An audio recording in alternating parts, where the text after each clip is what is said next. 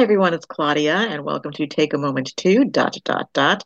And that represents a new topic I bring to you each weekday that I hope is inspiring and encouraging, but also thought-provoking to get us to maybe get a new perspective on the way we think about things. Today is Take a Moment to Be Yourself. This is a very personal topic for me. I spent too many wasted years trying to be like everybody else or trying to be what I thought everybody else wanted me to be. I was a people pleaser, and it was fruitless. It's been a journey of discovery since I came to know the Lord, and I come to embrace that I am unique and I am who I am. And I even wrote a book recently called My Wall is Red, a memoir of discovery, which is written to inspire and encourage you to discover who you were born to be. Today, I want to use out of scripture Psalm 139, 13 through 14.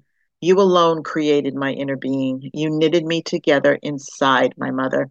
I will give thanks to you because I've been so amazingly and miraculously made.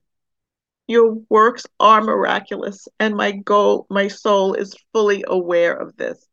The Lord himself calls us miraculous. He marvels at the work of his hands. We are unique. We are perfect in him through Jesus Christ. He does not make mistakes.